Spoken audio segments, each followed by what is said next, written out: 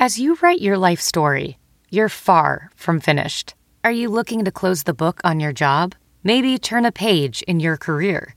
Be continued at the Georgetown University School of Continuing Studies. Our professional master's degrees and certificates are designed to meet you where you are and take you where you want to go. At Georgetown SCS, the learning never stops, and neither do you. Write your next chapter. Be continued at scs.georgetown.edu/podcast. Good morning. I'm Ty Hawkins at Fox 2 with your St. Louis news, driven by Bomarito Automotive Group.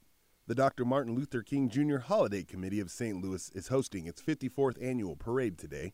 The committee works to drive out poverty, racism, and violence in the city of St. Louis.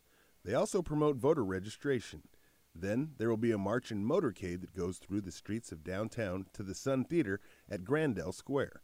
Mayor Tashara Jones and Congresswoman Cori Bush are expected to make remarks. 12% of public schools in Missouri are only in session 4 days a week. Now, some state lawmakers want to keep other districts from following suit. A Kansas City lawmaker plans to file a bill this week in the Missouri House, changing how 4-day school weeks are implemented. The bill would require approval by voters in the school district if a school board votes to go to a 4-day school week.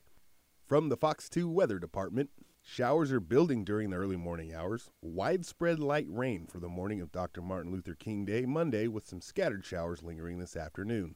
Gusty winds and mild with highs near 60. Will dry out Monday evening and be dry and sunny on Tuesday. Wake-up temperatures Tuesday will be around 40, and highs tomorrow will be in the low 50s.